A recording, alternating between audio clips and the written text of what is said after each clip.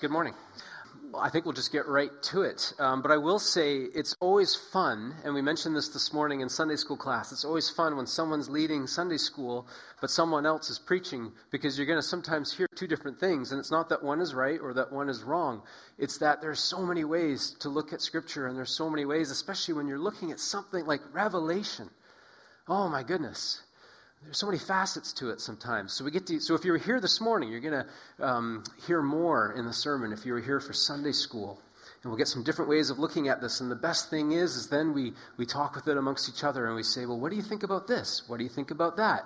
And we just have fun in community looking at that together. But as we've been making our way through the book of Revelation, we have been doing so, looking at it through the overall theme of discipleship.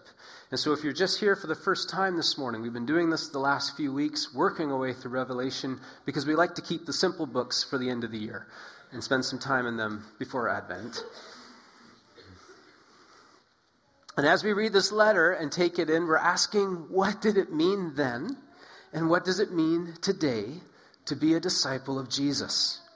And I think one of the most poignant things for me so far in this series has been the image of the snake with its head chopped off and the body thrashing. You remember when Travis mentioned that a few weeks ago? The enemy is that snake. The head has been lopped off, dead, but thrashing. And this is part of the good news of the gospel. Through his death and resurrection, Jesus crushed the head of the enemy, the devil, and the powers of sin and death. But our enemy is still thrashing. And here on this earth, he's doing quite a bit of damage. But Jesus is bigger than that. And I love that. Last week we read about these powerful images of these two beasts doing the dragon's bidding. The dragon and these two beasts, this counterfeit trinity, causing havoc on the earth, confusing humanity, causing them to worship anything but the living Jesus Christ. And we do read that they are successful, that many are duped, many are tricked, many are seduced and are turning from Jesus and worshiping the powers of this world. And looking around the world today, we can see that they are still successful. The enemy is dead, but thrashing, and people today are still falling for his tricks. And if you're like me, you may have come away from last week hearing these images and beasts and dragons and feeling just a little bit overwhelmed. Are we really up for this? This is a big battle going on. Can we be successful in resisting the pull of these beasts in this world? And at moments like this, it's important to remember, keep reading. We can put down Revelation there if we like and say, whoa, that's a lot, but keep reading. Because in the next part of this love letter, we're given a moment to sort of reassess the situation, to step back for a moment and say, hold on a moment, what's going on here? What's really going on here? After all these images of fantastic beasts and how to fight them, which does win the best award for best sermon title for the whole year, Travis. That was excellent. I remember more than just that, but that was good. In the following part of this letter, we get to step back and reassess things. What is going on? And as we do so, we're going to ask three questions. Who are we? What are we to do? And what is Jesus doing? As we go through this chapter, we're going to look at it with those three questions in mind. Who are we? And we're going to begin with Scripture. I'm going to read what was just read, chapter 14, verses 1 through 5. And then I looked, and there before me was the Lamb standing on Mount Zion, and with him 144,000 who had his name and his Father's name written on their foreheads. And I heard a sound from heaven like the roar of rushing waters and like a loud peal of thunder. And the sound I heard was like that of harpists playing their harps. And they sang a new song before the throne and before the four living creatures and the elders. And no one could learn the song except the 144,000 who had been redeemed from the earth. These are those who did not defile themselves with women. They remained virgins. They followed the Lamb wherever he goes. They were purchased from mankind and offered as first fruits to God and the Lamb. No lie was found in their mouths. They are blameless. Who are we? Before we talk about what we see in this passage, let's reflect on what we've just seen. Two beasts, one coming out of the ocean, out of the chaos, one on the earth, seducing humanity into worshiping them and the dragon, and receiving what? They're receiving a mark. Remember that? Why is that mark important? A mark, be it a symbol or a name or a number, has the power to take your identity and replace it with someone else's. And that is what has happened. People are giving themselves over to the dragon and the beast, the power of the enemy in this world, and they are losing their identity to them. And the first two things we see in this passage are in response to that previous passage. What is the first thing we see? We see the Lamb. And remember, we see the Lamb looking as if he had been slain. But we see the Lamb standing not in the chaos of the waters, not on the shifting grounds of the earth, but the Lamb is standing on the mountain, on Mount Zion, standing on rock, in control and in power. And then what's the second thing we see? We see a multitude of people. 144,000.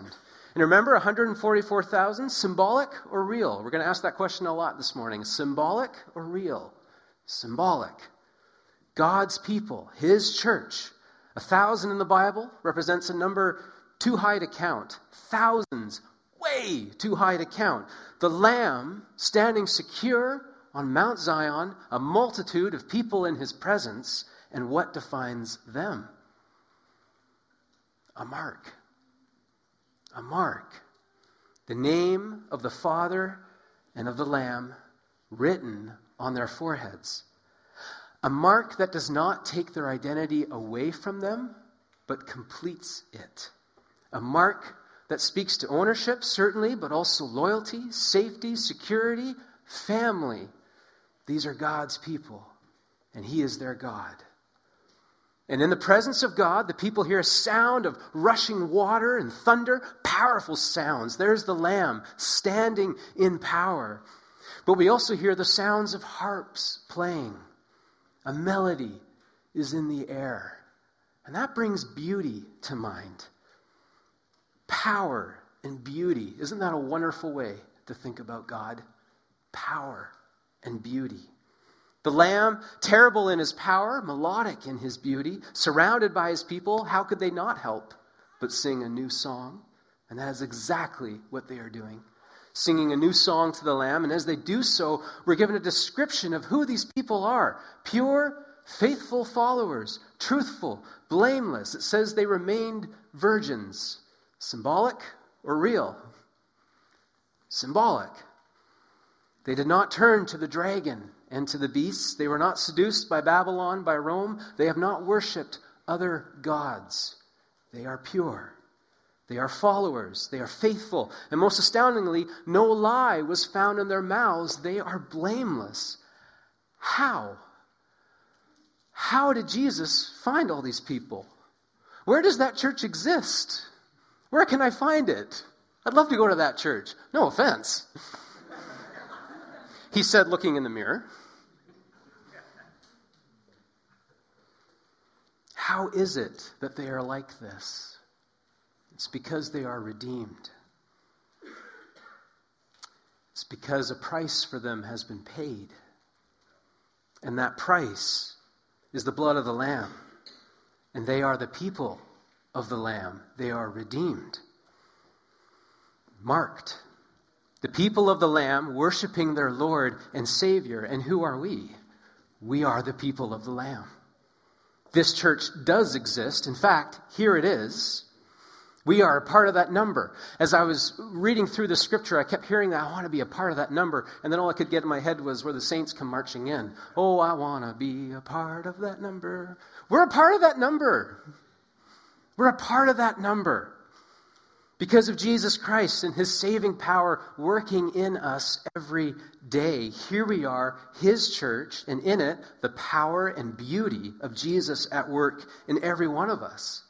In the midst of cosmic forces battling for the heart of humanity, It's important when we get overwhelmed, take a moment, step back. Who are we again? We are the people of the Lamb. Okay, first question answered. Second question, all right, what are we to do?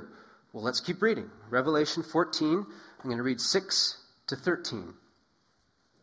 Then I saw another angel flying in midair, and he had the eternal gospel to proclaim to those who live on the earth, to every nation, tribe, language, and people. And he said in a loud voice, "Fear God and give him glory, because the hour of his judgment has come. Worship him who made the heavens, the earth, the sea, and the springs of water." A second angel followed and said, "Fallen, fallen is Babylon the Great, which made all the nations drink the maddening wine of her adulteries." And a third angel followed and said in a loud voice, "If anyone worships the beast and its image and receives its mark on the forehead or on the hand, they too will drink of the wine of God's fury, which has been poured full strength into the cup of his wrath. They will be tormented with burning sulfur in the presence of the holy angels and of the Lamb. And the smoke of their torment rises forever and ever. There is no rest, day or night, for those who worship the beast and its image, or for anyone who receives the mark of its name. This calls for patient endurance on the part of the saints who obey God's commandments and remain faithful to Jesus." And then I heard a voice from heaven say, "Write, blessed are the dead who die in the Lord from now on. Yes, says the Spirit, they will rest from their labor, for their deeds will follow them." What are we to do? Well, first of all, it's important to know that we is us and God. We are the people of the Lamb, and so what are the people of the Lamb to do? The Lamb and his people are to share the gospel. And I love that in this passage, it is called the eternal gospel. The good news of Jesus Christ will always be shared, always be preached. It will never stop being preached. I think even in heaven, it's going to be preached. We're going to be singing it, sharing it, living it, preaching it. So let's get used to sharing it, because we're going to be doing it for eternity. And in this passage, we have three pieces of good news to share, three pieces of gospel, as seen by the three angels proclaiming the good news. First angel, good news. Fear God and give him glory, because the hour of his judgment has come. Worship him who made the heavens and the earth, the sea, and the springs of water. Good news. Fear, revere, if you will, the Lord. Glorify God. Why? Because our God actually does things. He is a God of action. On the throne, in control, but also in motion. He is speaking and he is following through. He speaks and he follows up his words with action. And what he does is right and it is just. The Bible says the foundation of his throne is righteousness and justice. Fear God, give him glory, because the hour of his judgment has come. And judgment may seem like a strange thing to get excited about. Yes, all right, judgment. But then you read a psalm like Psalm 97, and it says, Zion hears and rejoices, and the villages of Judah are glad. Okay, what are they rejoicing about? What are they glad about? Because of your judgments, O Lord. The world is crying out for judgment because the world is crying out for justice. God's judgment and justice are very much intertwined. We're crying out for things to be made right. Has that ever escaped your lips before? Lord, would you just make this right? Lord, would you do something about this? If righteousness and justice are the foundation of your throne, of everything that you sit on, then make it happen. Because there are two beasts over there that are creating complete havoc on this earth. And we need things to be made right. The world is crying out for things to be made right. Well, good news. Jesus is alive. And he will never turn a blind eye or a deaf ear to these things. Good news. We have a God who acts on these things and will one day act in such a way that every wrong will be answered for. Every wrong in our own selves, every wrong in our relationship with God, our relationships with each other, even our relationships with this earth, will be made whole in their entirety. Good news. We proclaim that. Good news. Second angel calls out, good news. Fallen is Babylon the Great. All these big scary monsters, this dragon and these beasts, these scary monsters have fallen. They will fall. The powers of this world, big and scary though they seem, are nothing. Last week we sang, "A Mighty Fortress is Our God." And during practice, young Jonah Ryzik was sitting right there while his dad, Dave, was practicing. And we sang this song. And at the end of it, I shared with Jonah why I love verse 3 so much. And now I'm going to share it with you. Verse 3 goes like this. The prince of darkness grim, we tremble not for him. His rage we can endure.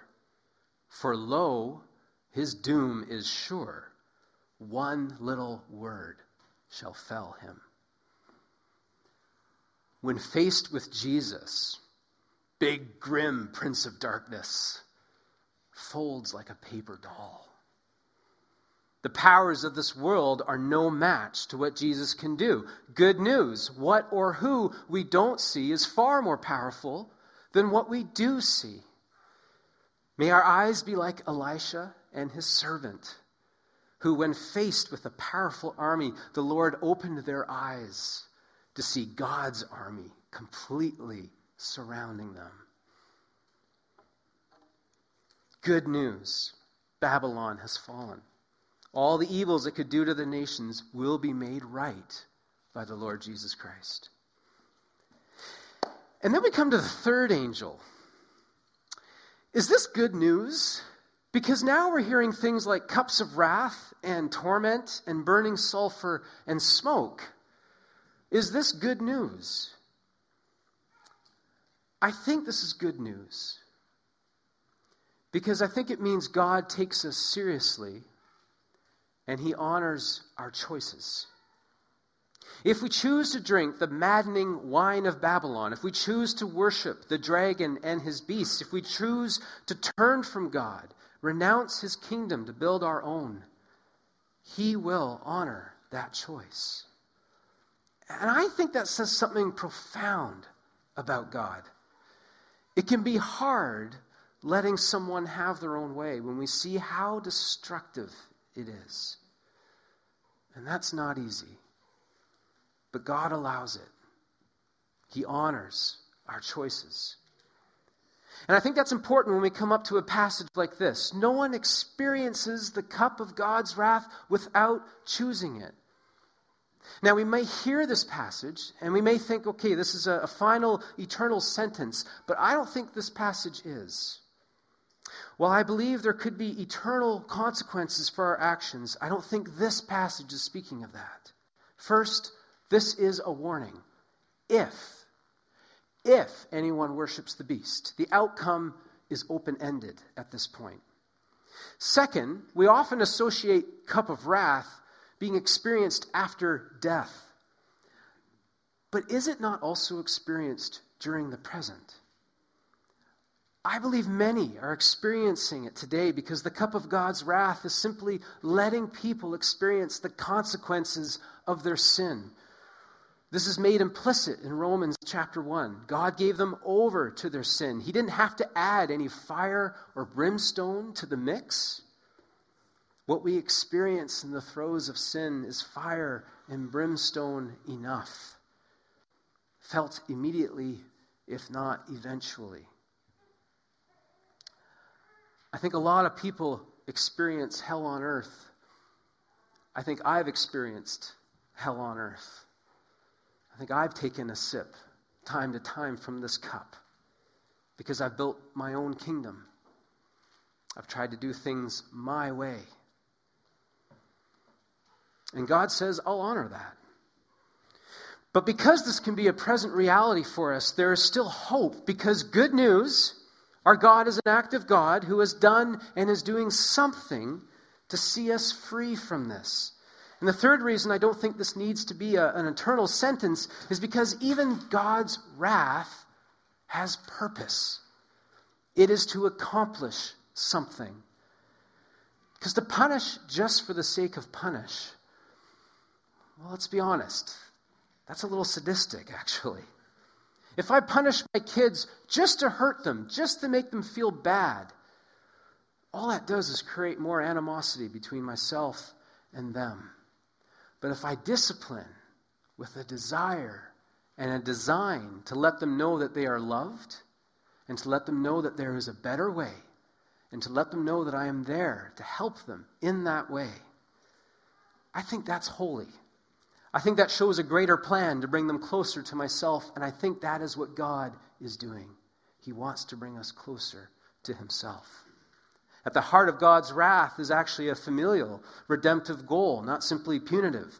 The whole story of the Bible is about our redeeming God and the steps that he takes to restore us to himself. And this needs to be part of that story. Good news. Good news worth sharing. Good news worth living. Good news worth fighting for. But never in a way that looks like we're conquering as the world understands conquering. Remember what John said? I turned and looked, and I saw a lamb looking as if he had been slain. God's way of winning looks much different, doesn't it? There's a lot more service and sacrifice involved. That's how the lamb wins. So what do? The lamb and his people share the good news. Which brings us to our last question. As we step back and we reassess everything, we ask, okay, what is Jesus doing? And we'll read the last little bit of our scripture here. I looked, and there before me was a white cloud, and seated on the cloud was one like a son of man, with a crown of gold on his head and a sharp sickle in his hand. And then another angel came out of the temple and called in a loud voice to him who was sitting on the cloud, take your sickle and reap, because the time to reap has come for the harvest, for the earth is ripe. So he who was seated on the cloud swung his sickle over the earth, and the earth was harvested. Another angel came out of the temple in heaven, and he too had a sharp sickle. And still another angel who had charge of the fire came from the altar and called in a loud voice to him who had the sharp sickle, take your sharp sickle and gather the clusters of grapes from the earth's vine, because its grapes are ripe. The angel swung his sickle on the earth, gathered its grapes, and threw them into the great winepress of God's wrath. They were trampled in the winepress outside the city, and blood flowed out of the press, rising as high as the horses' bridles for a distance of 1,600 stadia. Ew. That sounds a little more Halloween than holy. I'm not sure what that's about. Let's look at it. What do we do with some of this? What is happening? What is John being shown? For this piece of the message, I'm sticking closely with Darrell Johnson's work on this passage. And I think the key is in the image of the winepress. And a gross one at that, let's be honest. My first impression of this passage was that it told of the reaping of the righteous and the wicked. The righteous are reaped by Christ, the Son of Man. The wicked are reaped by the angel with the sickle and thrown into the winepress of God's wrath. What if something different is happening here? Wrath is still taking place, but what if not in the way we think? Two things are being reaped, the grain and the grapes. But in the Bible, reaping is never used to mean judgment. Reaping is only used on something that is being gathered in and being kept, being saved, wanted. When the Son of Man reaped the earth, there is no talk afterwards of winnowing or the blowing away of chaff, both very much judgment metaphors. The world is reaped and it is kept, but the grapes are reaped too, and something terrible is happening to these grapes. They are being crushed and blood is flowing out. And a lot of blood is flowing out. As high as a horse's bridle, is that about right, Stan, about here? 1,600 stadia, roughly the size of Palestine at the time, which is, I don't know how big. Sorry, I should have figured that out. I didn't figure it out. Forgive me. A lot of blood. What is this about? Grapes come from a vine. With me so far? In the past, Israel was called the vine. A vine that never flourished the way it was supposed to. A vine that never grew the way it was supposed to. A vine that was good for nothing more than to be cut down and thrown into the fire and burned. But then what did John's gospel tell us? In chapter 15 of John's gospel, Jesus says, I am the true vine. I am the true vine. Do you see, the grapes are gathered from the true vine, a symbol for Jesus. The grapes are to be taken and crushed in the winepress outside the city. Where was Jesus crucified? Outside of Jerusalem, outside the city. Jesus is to be taken and crushed in the winepress of God's wrath outside the city. The winepress is the cross. The blood that flows is the blood of Christ. How much blood flows? 1,600 stadia. As high as horses' bridles, as far as Palestine. Symbolic or real? Symbolic. 144,000 people. Symbolic or real? Symbolic. A multitude. How do you save a multitude of people? How do you provide enough blood to cover the sins of humanity? You press out more than you could ever count. Jesus' blood flows for every sinner who repents. Christ's saving grace. Christ's saving power. What is Jesus doing? Offering his saving power, the blood that washes us clean, to the world. Offering his blood to those who hold the mark of the beast on their foreheads, saying, come, turn from these things and receive a new mark that actually completes your identity. Come and have your sins washed away and take your spot with the Lamb and his people, sharing the good news of God's saving power. Isn't that good? Today, this morning, at Shelburne Street Church of Christ, who are we?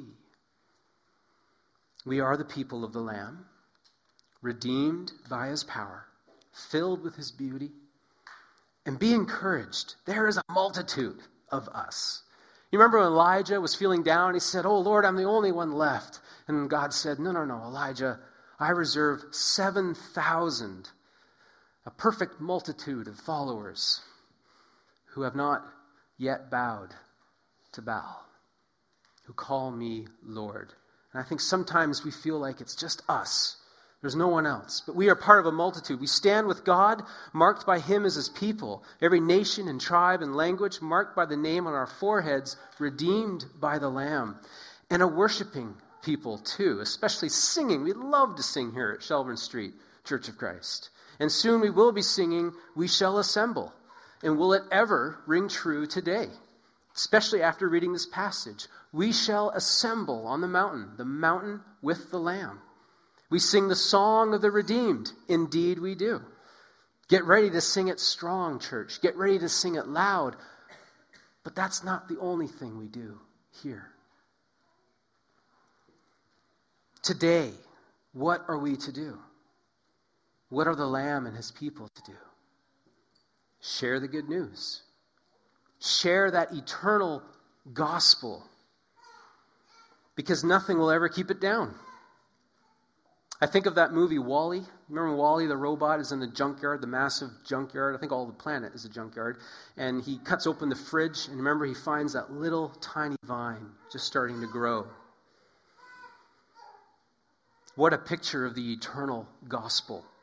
You can't keep this Jesus, this true vine, down. No matter how much junk we throw at it, the gospel will be shared, it will be preached and lived, and it will move and it will change people all over the world. But we are tasked to share it today. Tasked to proclaim, fear, and glorify the Lord.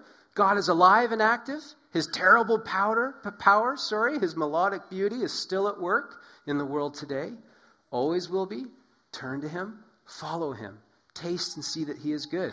We're tasked to proclaim, fallen is Babylon the Great. The things that appear so powerful in this world are nothing compared to the Lamb who was slain. Nothing compared to the power of Jesus. What we don't see is always more powerful than the things that lure us, tempt us, challenge, and set themselves up against us. Big scary world, big scary devil. One little word shall fell him. Tasked to share the warning of God's wrath, please with great humility and love, and with blessed timing. A warning of what it means to serve ourselves instead of him. And what we see described in this passage is a picture, a warning that says, could life serving the dragon and the beasts really be so bad? Yes. The answer is a well-rounded yes. Yes, it can. Don't do it. Serve the Lord. And today, what is Jesus doing? Because he loves this hurting world, Jesus continues to shower his saving power upon it. Often it will come through the words that he puts in our mouths and the actions that he puts in our hands and our feet.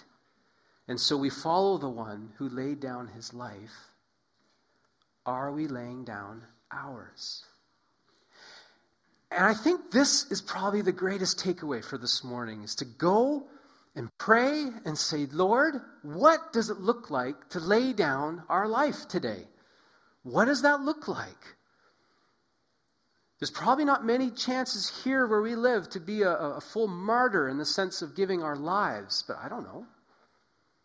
Others have.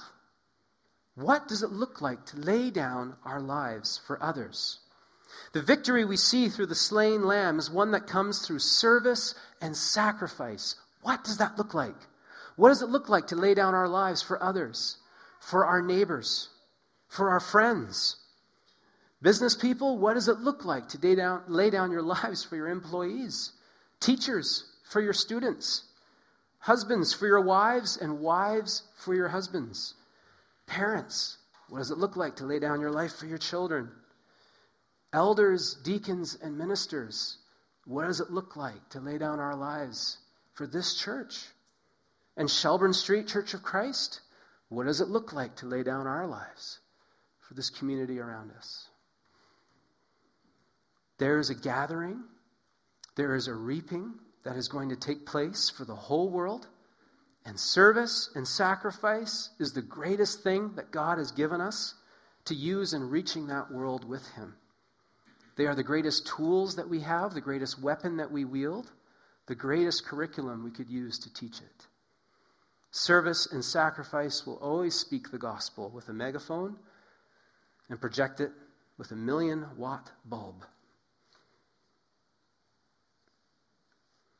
So, after the fantastic images of the dragon and these beasts, we take a moment to reassess the situation. Hold on a moment. Who are we again?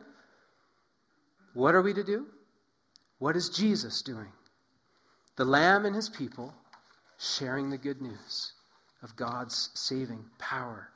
Each and every one of us called to this, redeemed and marked for Jesus. Each and every one of us to play a part in declaring this gospel, the saving power of Jesus Christ. Each and every one of us are called to speak Christ's saving power and live Christ's saving power and sing about Christ's saving power and think and teach and fight for Christ's saving power. But never to conquer in the way that the world understands victory. Rather, we fight by laying down our lives, however God calls us to do so, and by so doing, exhibit Christ's saving power through service and sacrifice. This is who we are. This is what we are to do. This is what Jesus is doing. Amen? All right. I'm going to pray, and worship team, why don't you come back up?